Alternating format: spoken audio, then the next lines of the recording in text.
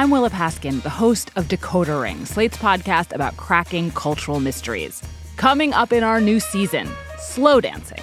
You know, that hands on hips zombie sway. I wouldn't call it dancing. It used to be a rite of passage. You know, stiffening your arms, Frankenstein's monster style. But something has happened to it. My generation does not slow dance.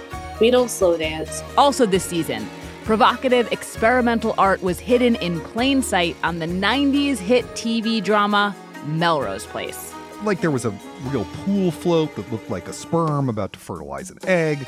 And of all the instruments out there, why were so many of us as kids taught to play the recorder? Decoder Ring is back with brand new episodes.